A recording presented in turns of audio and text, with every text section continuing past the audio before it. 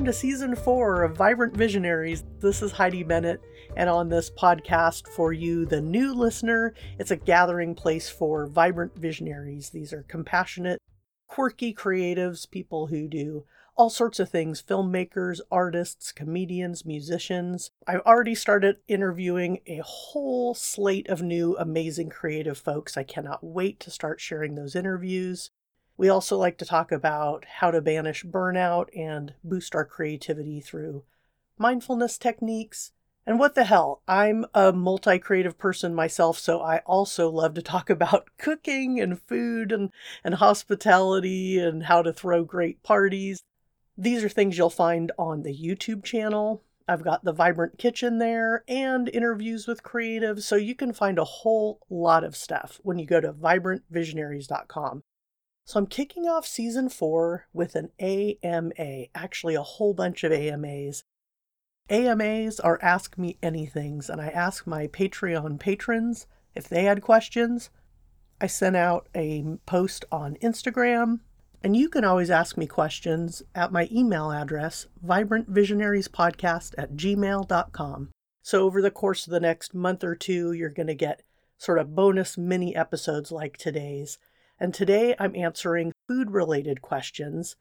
You're going to hear me answer questions from Meg. She's one of the co-hosts and co-creators of the podcast Pod Appetit Gourmet Takes. Highly recommend that podcast. It's really fun. You're also going to hear me answer questions from the fantastically creative Joanne Yeda. She's an artist and art teacher. And another artist, Jenny, who happens to also be my sister-in-law. So let's get into these questions and answers regarding food.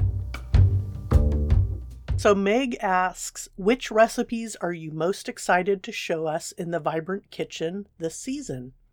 And I'm actually going to combine that question with a couple of questions I got from Joanne. Joanne asked, what is your favorite food to make when it's cold and wet outside? And then a follow-up question, what about when it's super hot outside? So when it's cold and wet outside, I love roasting something in the oven. And this is something I'm going to be sharing on the Vibrant Kitchen this coming season. And it's this jerk-style pork roast. So it's a quick marinade using my stick blender. Actually, several recipes here are going to be stick blender related.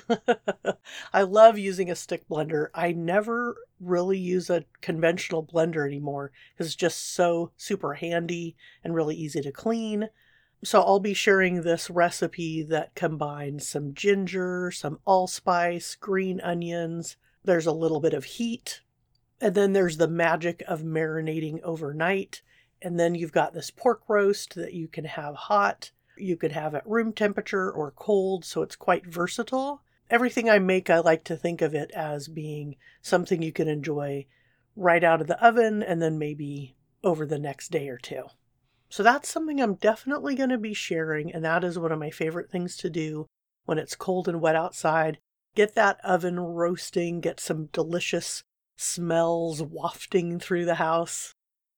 But I'll tell you, one of my go-to ingredients is a 1-pound chub of mild Italian sausage. So this is pork sausage. It's already seasoned and super flavorful.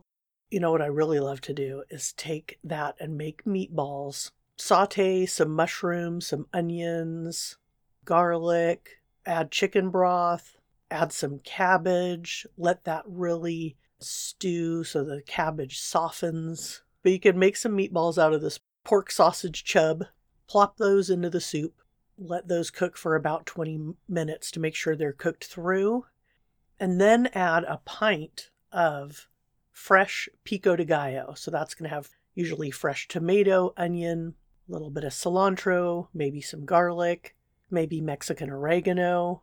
But dump like a good pint in there into the soup, and it adds so much flavor.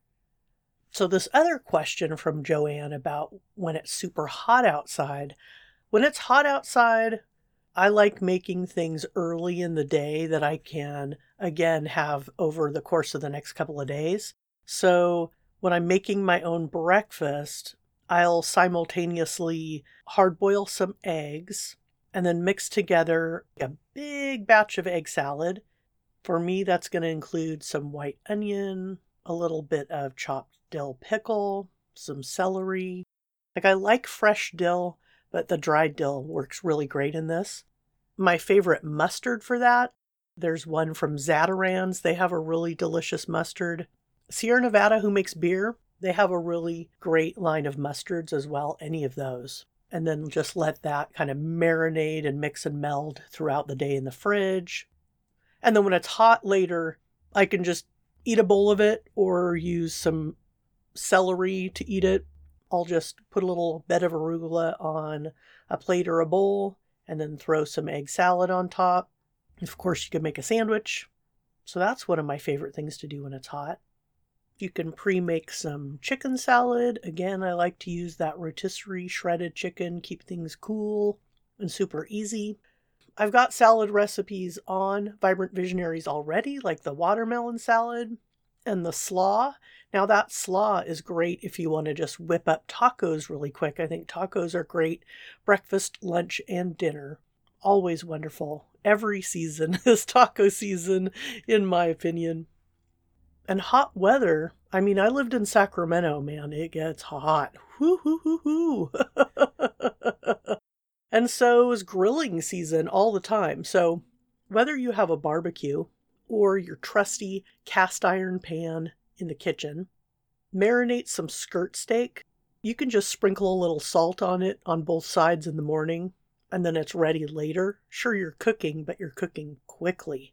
High heat, couple minutes on both sides, let it rest, slice on the bias. Delicious. My favorite way to prep skirt steak, though, is to sprinkle a little bit of that Mexican seasoning. It has dried lime powder in it, a little cumin, a little bit of heat. So it's going to tenderize it and season it and flavor it. I could just eat a whole plate of that, but I love throwing guacamole on top of it or tossing that in a salad. Make it a taco, make it a burrito. So there's a few more ideas for you. Grab that stick blender and make gazpacho. That's another one. It's cool, it's refreshing. You can really make it with whatever's fresh and available. I like using lots of garlic, a little bit of balsamic vinegar, wonderful fruity olive oil, tomatoes, bell peppers, and I'll use a couple of cans of spicy V8 tomato juice. Blend those all together and then season, to your particular taste. It is so refreshing. So this is a no-cook soup, but it could also just be something you sip. It's a sipper, it's a super. It's a super sipper. I like to drop by my favorite local grocery store and just get some of whatever's really fresh and looking delicious, like a little bit of roast beef, some olives, some cheeses, anything that you can keep in the fridge and that's just super easy to throw on a plate. So it's kind of like your own little charcuterie plate, right? Pre-cutting in the morning, or like if you like to do something on Sunday where you're getting prepped for the week, just make it easy on yourself. So thanks for asking those questions. Now on to the next. So here's a question I think a lot of us can relate to and maybe get some answers out of. Jenny asks, making meals for yourself and for kids. How to make it flexible, how to sneak in those vegetables, how to make stuff that everybody enjoys. When you like leafy greens, when you like things that are usually like a little bit more bitter or, have more of an intense flavor that kids aren't really into yet. So I have a couple of answers and ideas to throw around, and I'd love to hear anybody else's ideas, or if these are things you'd like me to demonstrate or talk about more. You can reach out to me at vibrantvisionariespodcast@gmail.com. Let me know if you have ideas for Jenny or what you like to do for kid-friendly meals. And also let me know if these are things you'd like to hear or see on the Vibrant Kitchen on YouTube, or just have me talk about on the podcast. Here's a reminder that everyone's palate is going to change. That's actually come up on the podcast a couple of times in conversations. I spoke with DC Pearson about his podcast, Stay for Dinner, and we talked about how our tastes change over time, and it's so true. So whatever young people are into right now, just remember it's going to change over time. I love making enchiladas, and you can absolutely add in sauteed spinach there, and it's barely detectable, but you're adding in spinach. I always keep frozen spinach on hand. And if you don't have the patience or the time to wring all the water out of it, just go ahead and start sauteing it in a little bit of olive oil.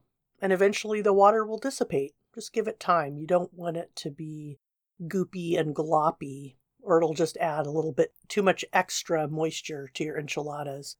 But I'll grab a rotisserie chicken at my local grocery store, add the sauteed spinach. I like to saute mushrooms as well. Cooking for somebody that doesn't like the texture of mushrooms, well, A, you can leave that out, but B, you can just kind of chop them up smaller and saute them so that you don't really get that mushroom texture. If you want to add, like, say, yams or sweet potatoes to the mix, sort of make it like a sweet potato bar, where you can add some favorite toppers. Not only is that fun for kids to kind of like do it themselves, but then, they get to kind of experiment, or maybe you'll do something on your potato that they wouldn't think they'd like, but maybe they'll want to taste it. So you're just kind of adding the playfulness of experimenting with flavors by making it something where you're roasting these potatoes off in the oven, getting that sweetness coming through, and then playing around with different things that you put on top of it. So I like to do that. Another way to be playful is to watch some fun YouTube videos of people making recipes. Like, my YouTube videos are very easy and approachable. Other people, maybe they have a lot more steps and you're not really into that, but that doesn't mean you just can't watch and enjoy. Like, I would watch Rick Martinez, Carla Lolly Music. So I think watching YouTube videos of people cooking and sort of talking about what ingredients they're using, or just keeping an eye out on what the kids are responding to, I think that could be really fun. So I'll share links in the show notes to some of my favorite YouTube cooking shows that are just really fun and get you thinking about experimenting in the kitchen. Because I think that's the other thing, is letting your loved ones be a part of the creative process of being in the kitchen. Another great way to add veggies in sort of stealthily is to say, I have something that's like a pasta bake, or I even do a squash to bake, where I use squash instead of pasta, like chop it up and roast that down a bit so it starts getting that natural sweetness. Saute down your favorite vegetables, kale or whatever it is that you're sort of missing or would like to have, family members enjoy all the health benefits of. And then whatever else you like, that's another place where I bring in that magical Italian sausage chub.